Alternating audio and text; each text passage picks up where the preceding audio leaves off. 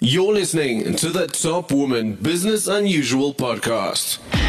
Now, the Top Woman Business Unusual podcast. Learn from the greatest minds in business today.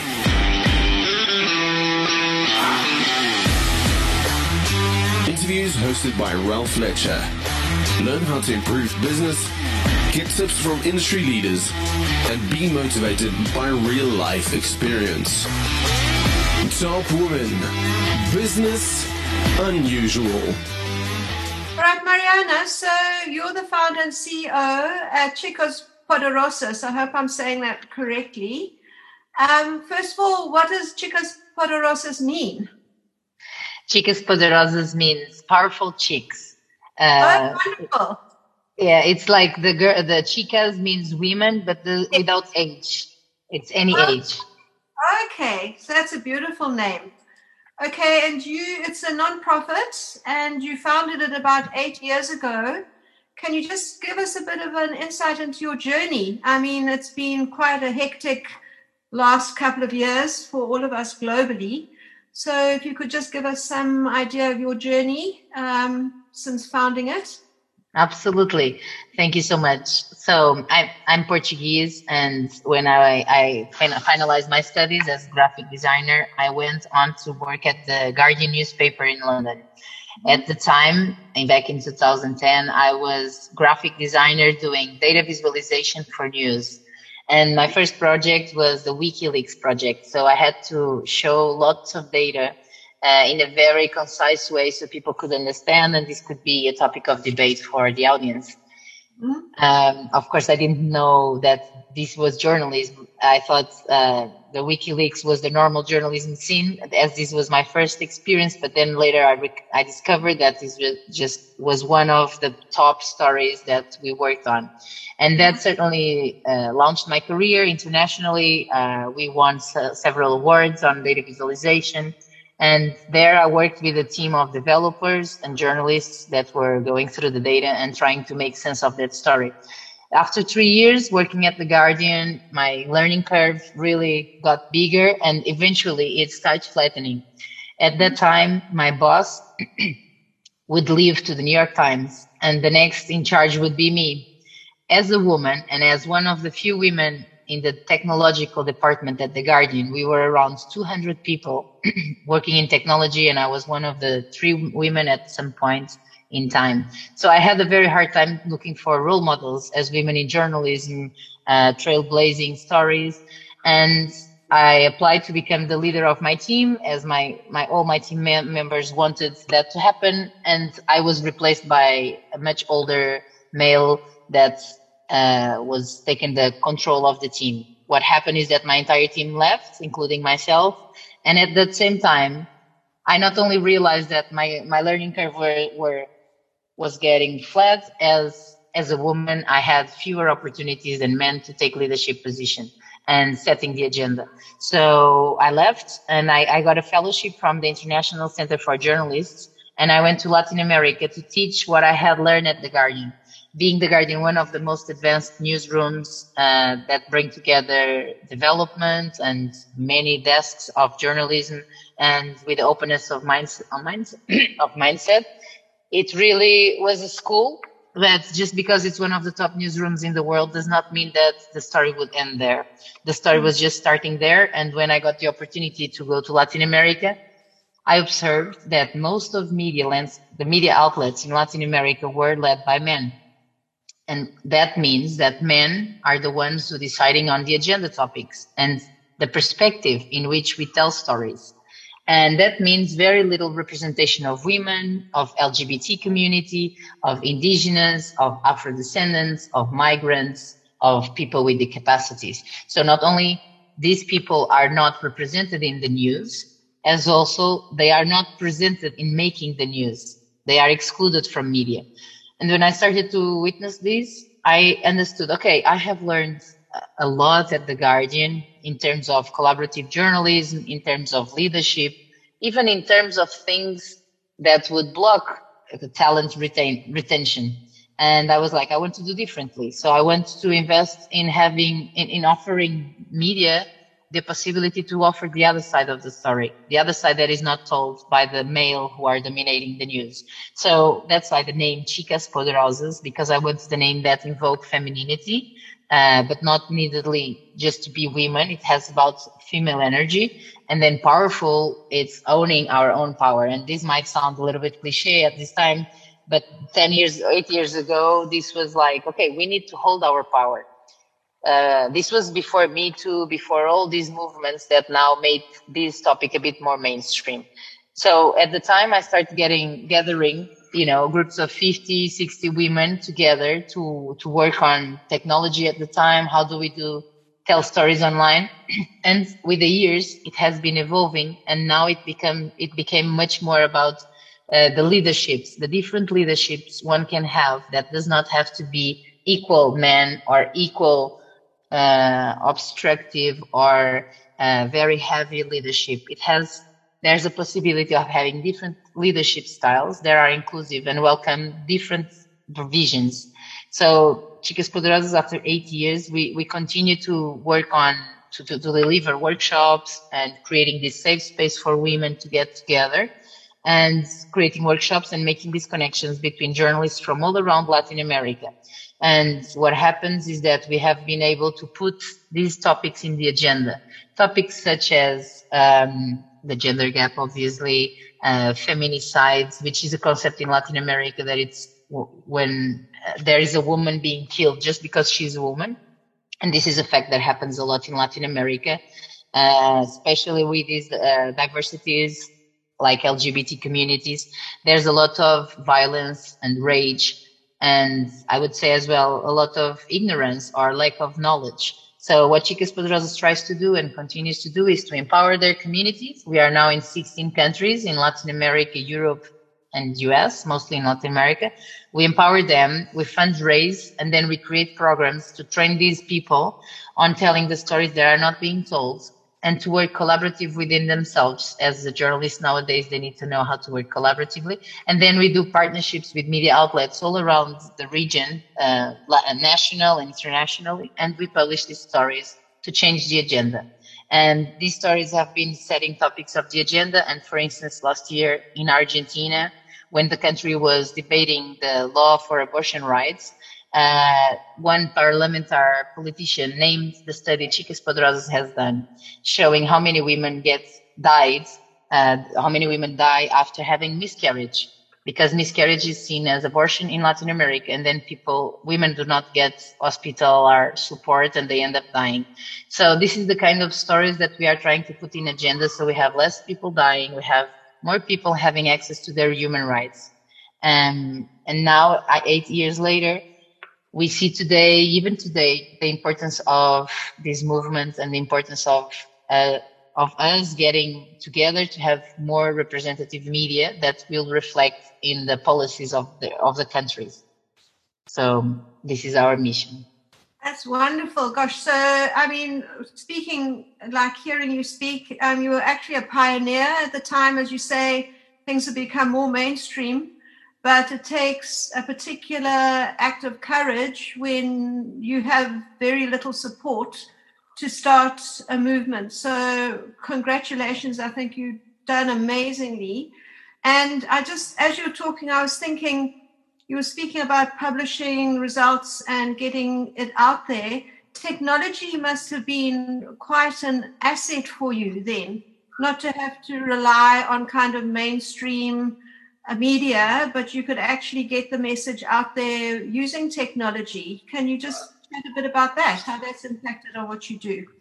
Absolutely. Thank you, Fiona. And I must say that the work we have been carrying out for the past 8 years, it's not only thanks to me, it's thanks to the entire community that has the same fire in their hearts and the willingness to use their power to make change in the world. Technology was definitely one of the key stepping stones.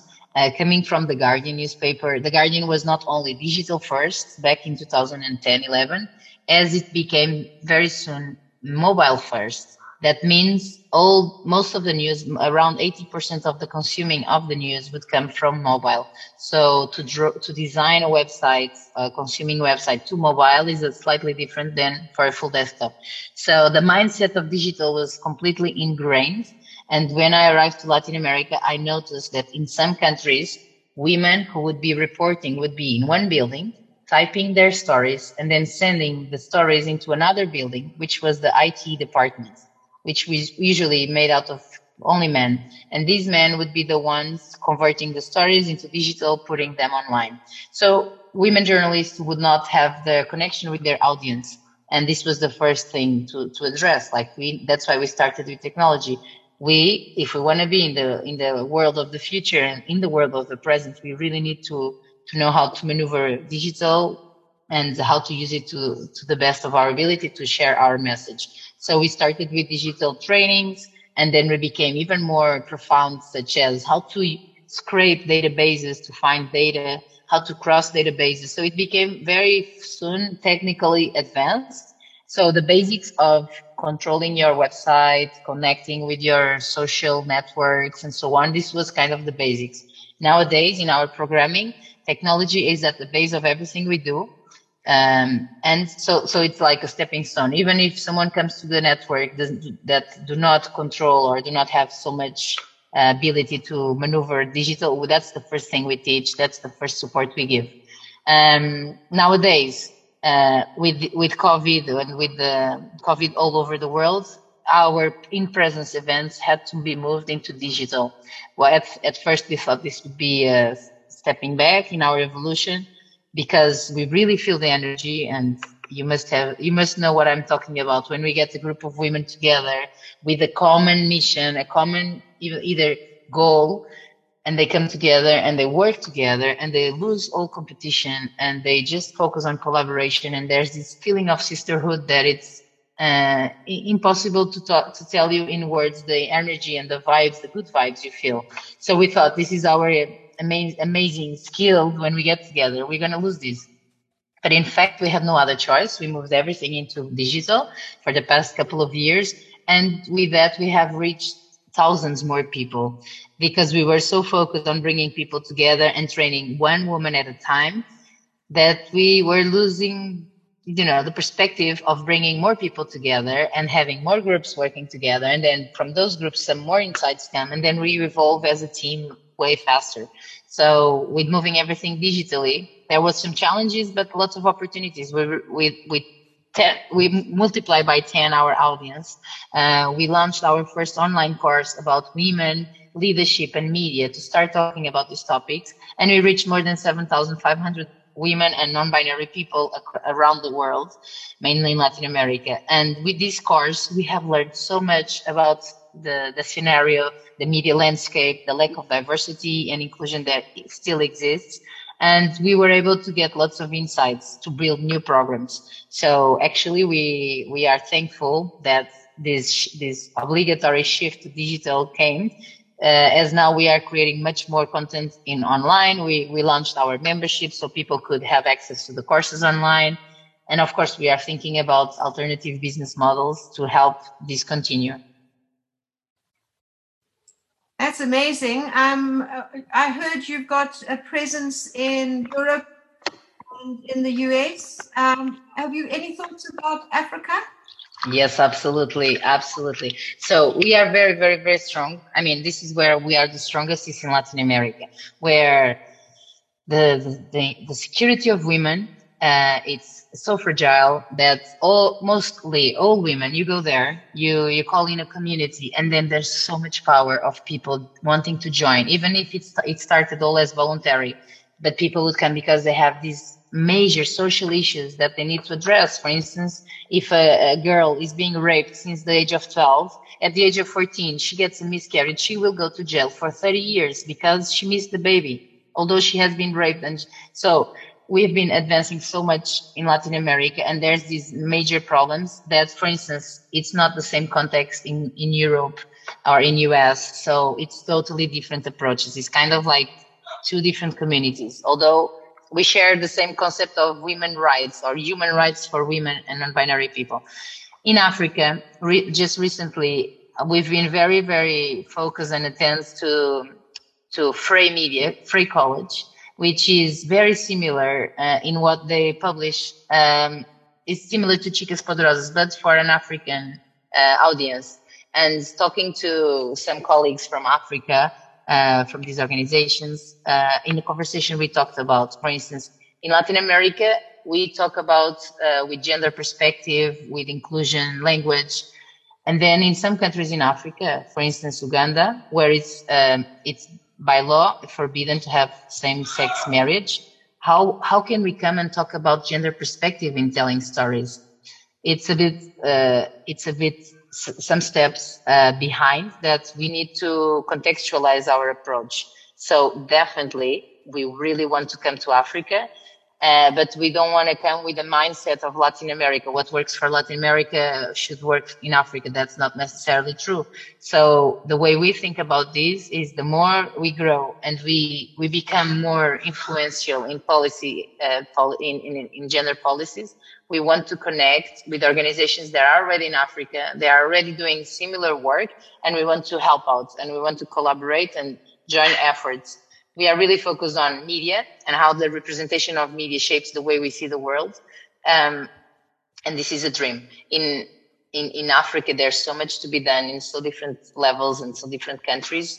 And we would love to be there to support when we are ready to adapt to this new context, which requires definitely collaboration with locals to bring this culture. For instance, about Europe and about US. We have US because we have lots of Latin Americans working in USA, such as New York, Miami, Washington, DC. And the communities there, they gather communities of Latin American women working in US, which have their own challenges as well. In Europe, we started with Portugal and Spain. That started very powerfully. But finally, we come to the conclusion in Portugal and Spain, we don't talk about feminicides. We don't talk about, these situations more extreme that exist in Latin America. So we need to adapt.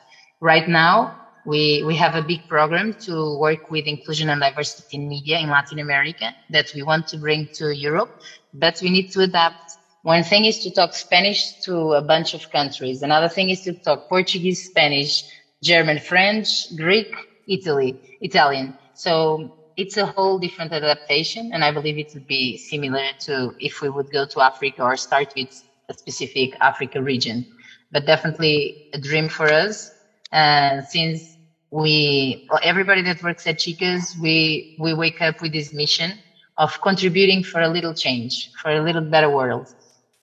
So we would love to bring this energy and connect with African energy, which I'm sure it is very powerful.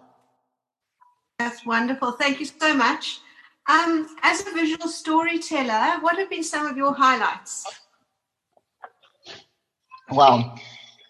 Highlights. Last year, it was a big highlight. It was the first time, it was a visualization of the access to reproductive and sexual rights during COVID. And this was the first time it was done in Argentina throughout the 24 states. And it was the first time the community said, let's get together and let's see how our country is doing in terms of access to these rights during COVID times. And we gathered a team of 24 journalists and editors and teams. And after that research being published, one trans woman that was writing the story that she did not get access to her medicines. When the story was published, she was contacted by the clinic that rejected her from her medicines and told her, we are so sorry, please take it, and this wouldn't happen again. This was a first massive point. A second was in Parliament, this politician saying, you need to read Chicas Poderosas study because it tells us all about the data that we are here discussing about. And this has been very meaningful. And just recently, we were named a Political's most influential gender policy team, people. And for us, this is massive. Like just doing a study, showing data, telling about the stories that are not being told, highlight the problems in society, and then this can get recognized as a helper to move policies. And this make us really faith. We have lots of faith because by telling stories, by showing reality that is not being shown, we can see other sides of the story, and this can make a change in the way we perceive the world and the way how we advance. So this was one of the biggest highlights. If I think about, with COVID, it's so much different that now it's everything digital. So the power of visualization, the power of putting out these stories, it's more important than ever. Right now, we are running a series of labs of stories, one in Colombia, and we build a team there, one in Ecuador, we build a team there, Mexico and Brazil. And all these labs of stories, they bring people together to tell stories, to show data, to show different realities and invite people for a conversation. And this has been moving because we are talking about usually very hardcore stories of aggression or violence. And we are trying to tell them with empathy, with a way of connecting with people, because, in Mexico or in Latin America in general, when the stories are so bad every day, eventually people disconnect and it no longer makes an impression. It's like, oh, another hundreds of killed women. It's like, it becomes a little bit more banal. So having really these visualizations, these other ways of engaging with readership, it's really important.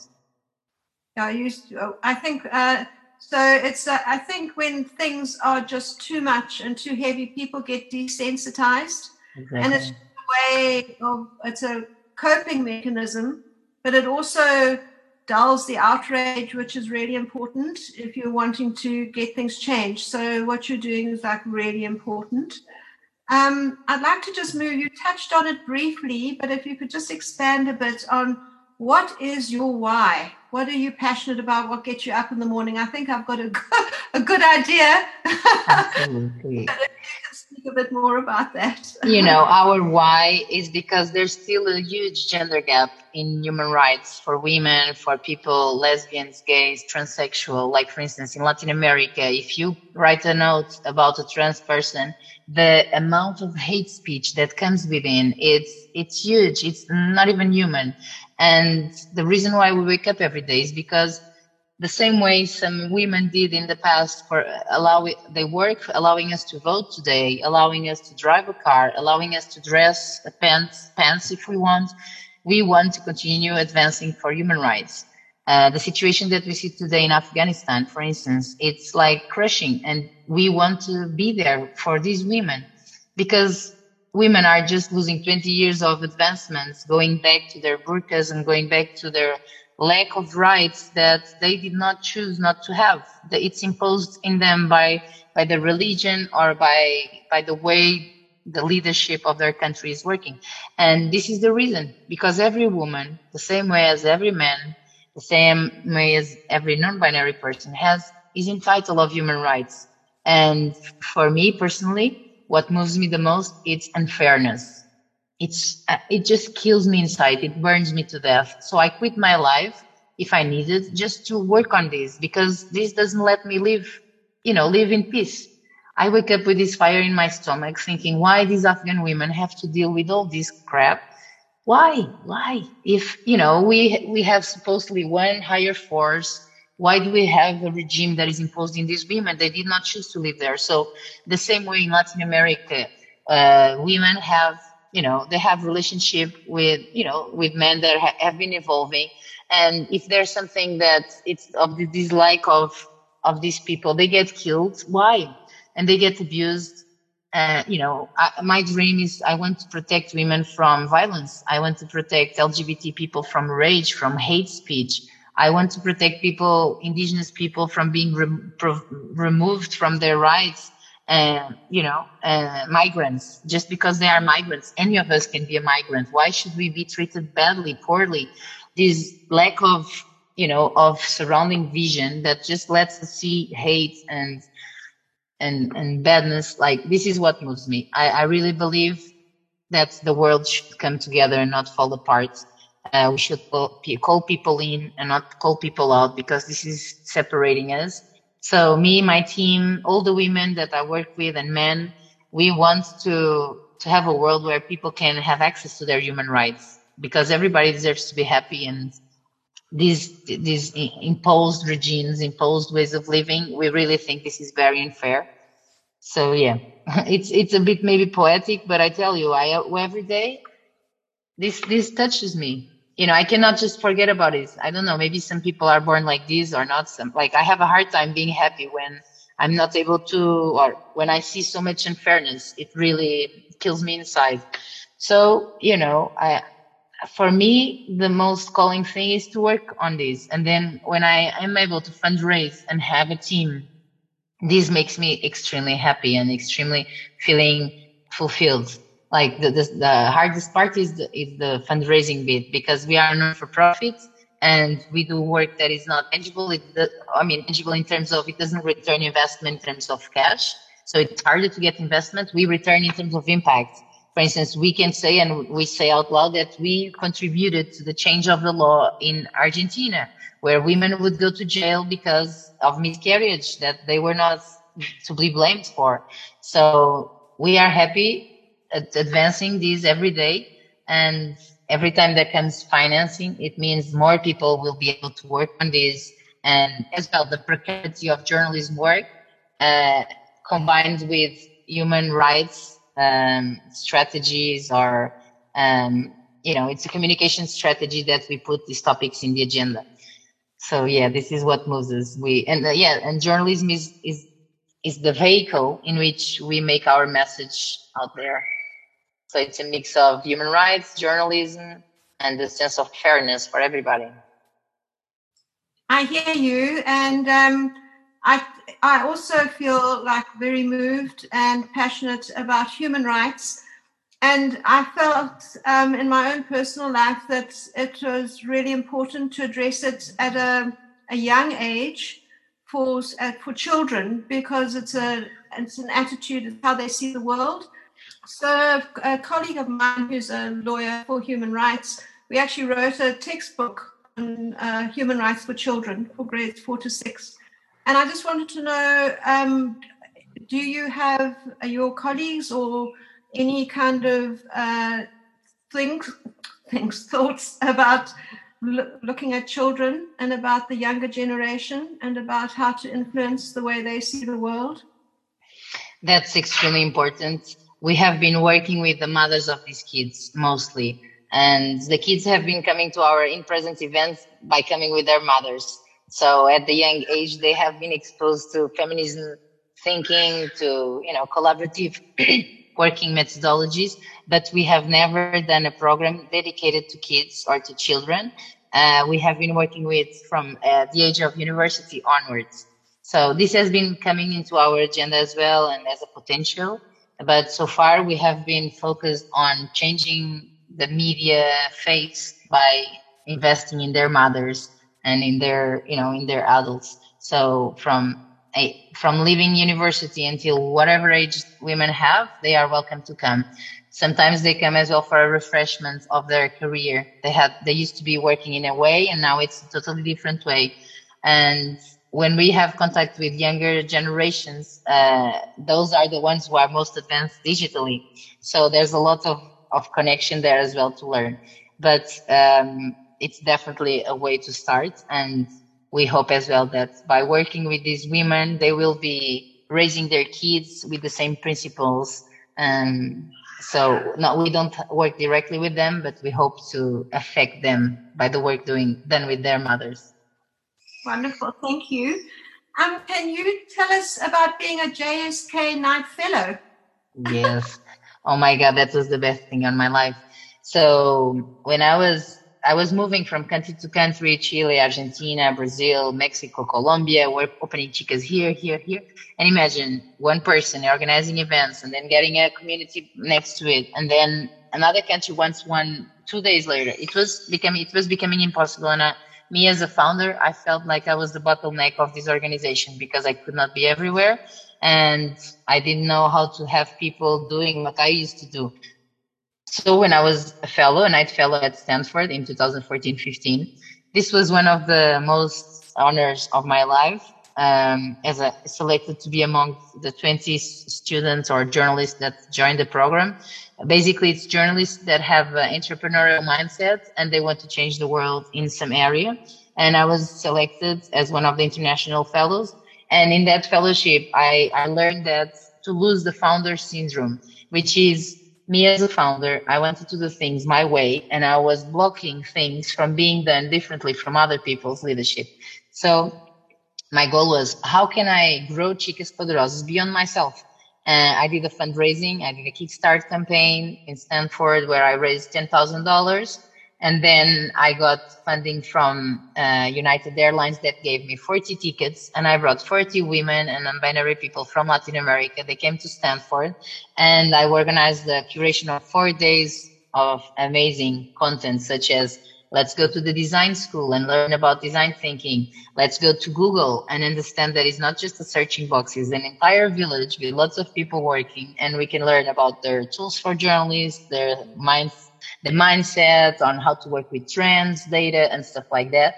And then we went to Singularity University, where we understood how to affect 1 billion people with our actions. So there was a lot of mind opening. Some of the women have never left their country in Latin America. And for the first time, they were in San Francisco visiting all these huge organizations of technology. And this has been magical, as you can imagine. Learned so much their heads. They felt the power that they had to create change.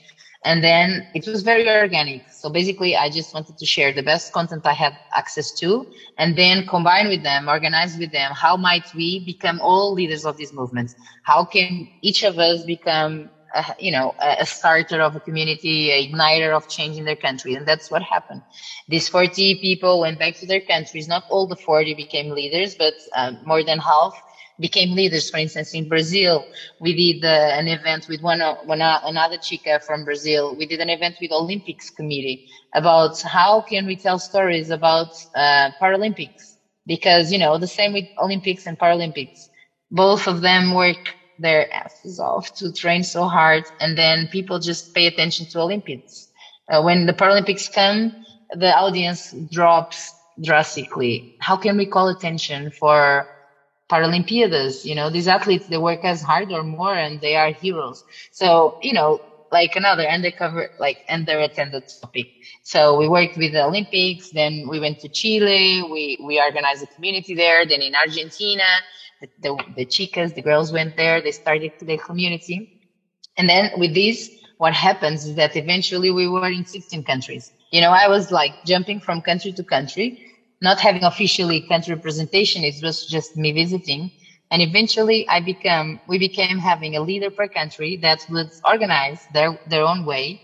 And little by little, we started to talk about processes, methodologies, starting to write the things that worked well, the things that did not work well. And finally now we are organized and we have processes, and anyone can start Chicas Poderosas because we have a book that says how to do it. And we try to organize. It's still very organic. Whoever feels the drive can join the team. And so we have the core team that is now the team that organizes the basics, defines systems, designs programs. And then we have the second layer, which is our community leaders, which we call ambassadors. And usually we have 2 per country, so they can help each other and they can, bounce back tasks. It's an unpaid job yet. But our dream is to make these ambassadors 2 leaders per country, so 16 countries, 34 people, to have at least a basic salary to do social media, to connect with organizations nearby, to think about programs nationally. So, we want to push leaders to the top, give them freedom, give them support so they can do what is needed in their country. So Stanford was amazing. It was like out of this world. It was like in the movies. The contents you get there, the people, the openness of the head of the people you meet is like, it takes you out of your comfort zone, and I feel like you swim in the world of possibilities, and it's really enlightening. Oh, that's amazing. It's really inspirational. When you were speaking, you just touched on something I wanted to ask you about social media and how you use that. What are the kind of platforms that you focus on? and what are the ones that are kind of most well received? So as journalists, our most trending or most effective channel is Twitter. This is where we talk about serious business. We show data, we show studies, we develop conversations. It's the most serious conversations. Then second, we have Instagram, where we connect more visually, where we do small, wrap-ups or resumes of programs, conversations, debates. So we want to instigate the conversation about the debates that are not being talked about. So that's pretty busy as well. And then in terms of Facebook, each country has their own Facebook page. So this is managed by the local ambassadors. So this has a more, let's say, local edge to it because the locals understand the local needs and what's circulating locally. And then we have international, the global team who pushes content that we believe it's important nationally and international as a global stand. So social media is extremely important. It has been growing a lot. With COVID, we've just been multiplying our audience reach, and it's definitely something that we want and need to continue investing in and rethinking the ways in which we communicate with our audiences, because communication is not just putting the message out and hope someone catches it. It's making sure someone catches it and understand how it affects people, and then building a dialogue from that. So it's definitely one of our main tools. Okay, that's great. And I was just thinking, like, the whole thing with technology, when you're doing like the training and the upskilling, you must be able to do like a group message across a whole range of countries. As you were saying at the beginning, it didn't have to be one-on-one. So now you can probably train right across South America and Europe and the US all at once. Yes. Well, we chose to communicate in Spanish. In the beginning, we were Spanish, Portuguese, and English because, Latin America has Brazil that they speak Portuguese, and then the entire rest is Latin. And then in US, sometimes people want to speak in English, even if they are Latinos. So in the beginning, we were 3 languages. Now, as a need of getting better and need to decide in which we're going to get better, because we cannot get better at everything at once, we decided to go with Spanish because it's the majority of our community. So our entire communication is in Spanish. So we push out message in Spanish. When we think it's needed, we translate and we have translations. But today, our main language is Spanish. So yes, we push out in Spanish, but there's other ways of calling out. We have the newsletter as well, which has a huge audience. And there sometimes we have in Spanish and some bits in English for those who receive us and speak only English. So we try, the best case scenario would be as well to be in the 3 languages to begin with. And now when we think about Europe, we think about so many different languages. The challenges are different, and we need to rethink. But ultimately, we use a lot as well images, and we want to, to get understood. So we will make everything that we need to get to the people in the language they would understand us. That's great. Thank you. You said right at the beginning of our conversation that it was really hard because there were so few women mentors for you in this space. So after 8 years, which female leaders inspired you the most and why? Oh, lots. The female leadership, it's something to talk about. When I was at The Guardian, I had a CTO, the Chief Technological Officer. She was a woman.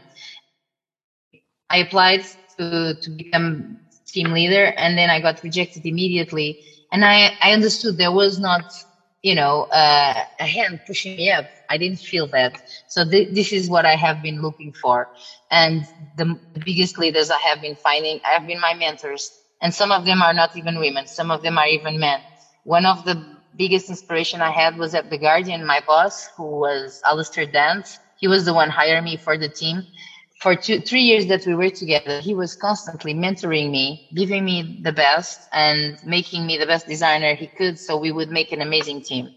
And this concept of giving your all, because mentorship, I think, is one of the most important things for us to grow. I have had the chance to have mentors such as, I can tell you, Jane McDonald, which was a lady. She was the leader of Online News Association, one of the biggest news association in US, and she became our board of directors, and she has been training me and tailoring me to be able to be a good CEO.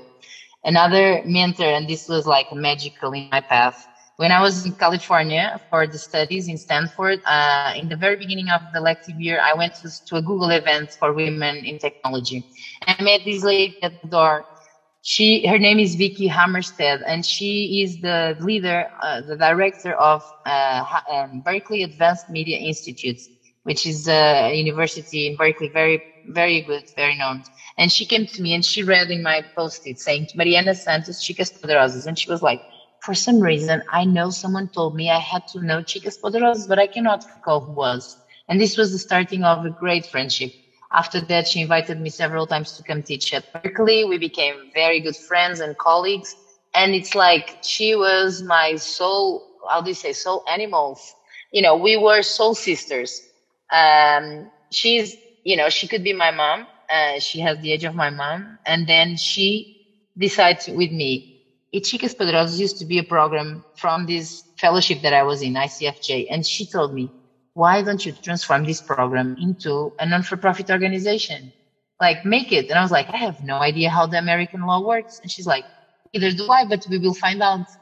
And this was the best thing. Thanks to Vicky, we transformed Chicas into a 501c3. And thanks to her, today we are an independent organization. She was my mother, my sister, my best friend. We cried together doing accounting for the organization. We were co-directing, something that we never done before. And we struggled with, with some basics like accounting. You need to make all things get well in the accountability. And for us, this was so hard, tracking receipts, stuff like that. But and then I started to come a lot to US to be with her, learn with her methodologies at Berkeley. I became a better professor because she taught me so much. She mentored me to be the best professor ever. And now we are apart because, with COVID, I have not been able to visit her for the past 2 years.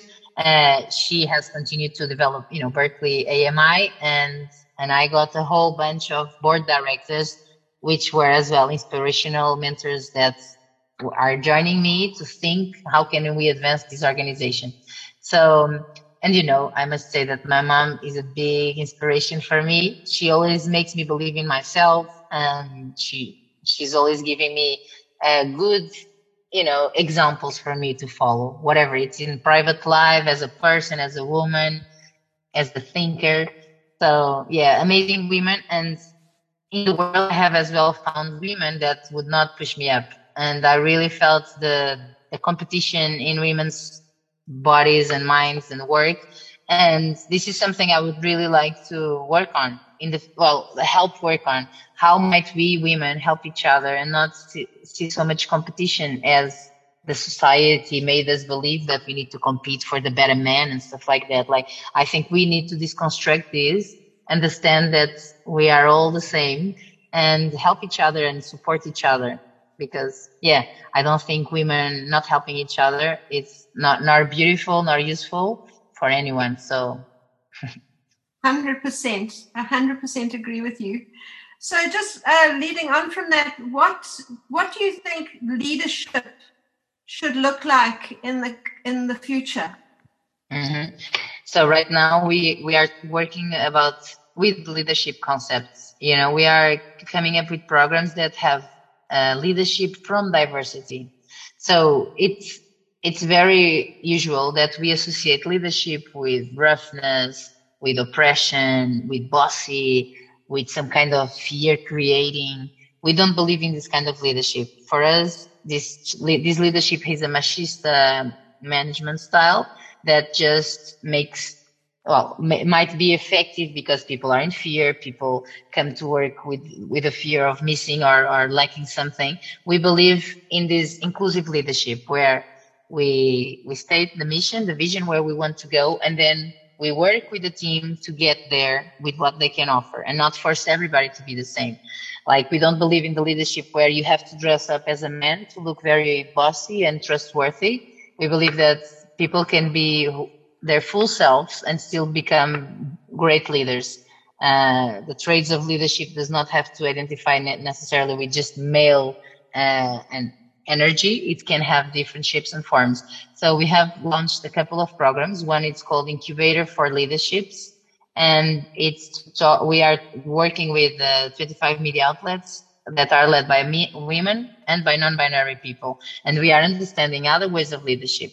And now we want to work. The next program we want to do not only in Latin America but as well in Europe. We want to work with these mainstream media leaders. You know, those white dudes that are leaders, that are editors-in-chief, that are taking decisions on the agenda, and we want to work with them. And we want to work on how to deconstruct this oppressive leadership that is not inclusive. And, you know, this is something that we believe is needed. But recently in an event, a Newsgeist event where it brings together lots of journalists from Latin America, there is this colleague of mine from JSK, another journalist from Brazil. He's a white man, heterosexual, with his management style, the same way he used to be, you know, big media outlet, very rough, forward, let's go fast. And he was telling me and other colleagues, I'm a white heterosexual dude. How can I attract Afro-descendant people to come work with me when they see me as this hegemonic, abusive leader? How can I do it? And he was like, Brazil is more than 50% is Afro-descendant, and I have no one working with me, you know, with this mindset, with this point of view. And that's when Chicas Poderosas started to think, how would you be open to different ways of leadership? Would you be open to learn about inclusive and diversity in your team and how to deal with diversity? Because it's not just one size fits all. We need to be inclusive and to adapt. And he's like, let me be your guinea pig and please help me.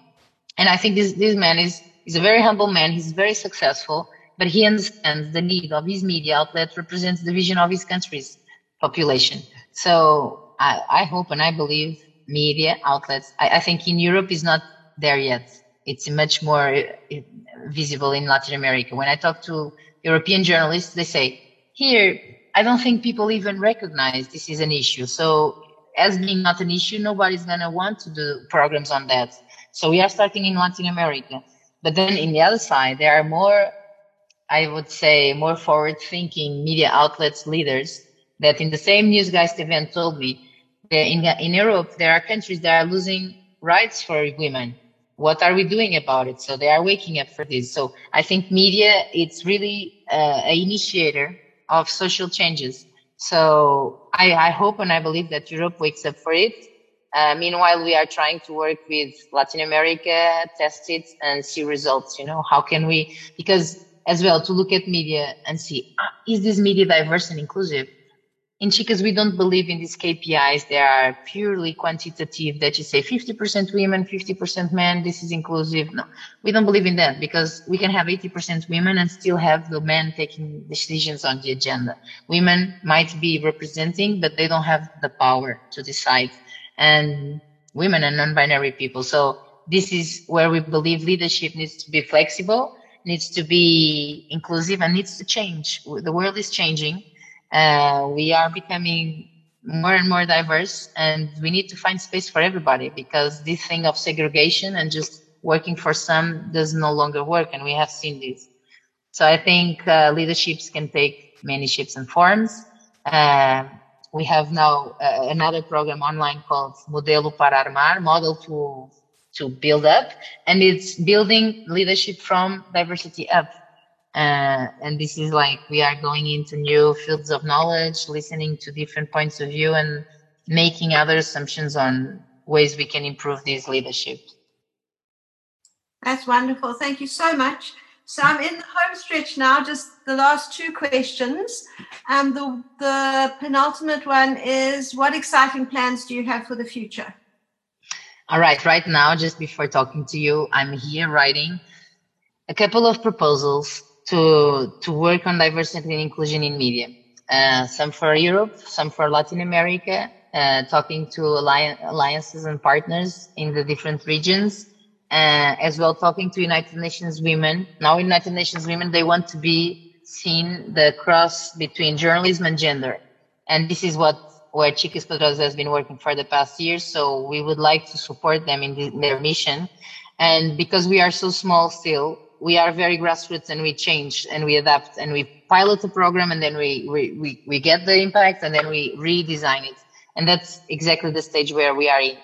We want to come in full on with working on measuring our observing and analyzing how diverse and inclusive we are in media, but not with KPIs, with numbers done by a contractor, consultancy organization. We want to get together a team of diverse people that are excluded from media, work with them, train them with the skills they need to get their jobs in media outlets that are not hiring them, or they can launch their own.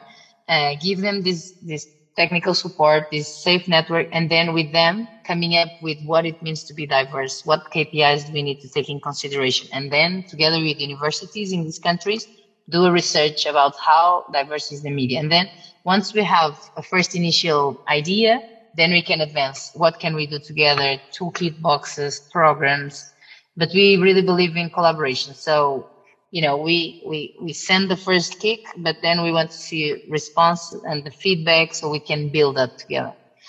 But yeah, and, just out of transparency, which is one of our main values, we have 3 more months of funding. And this is usually how it works. 3 more months of funding. After those 3 months, if no more funding comes in, we need to close Chicas Poderosas.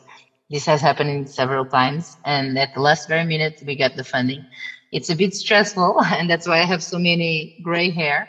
But this is the way this business works, and we're just going to quit when we have no more options. So we are continuing to work on this. Well, I hope you and I are chatting again next year, and that you've got the next multiple generations. Hope so.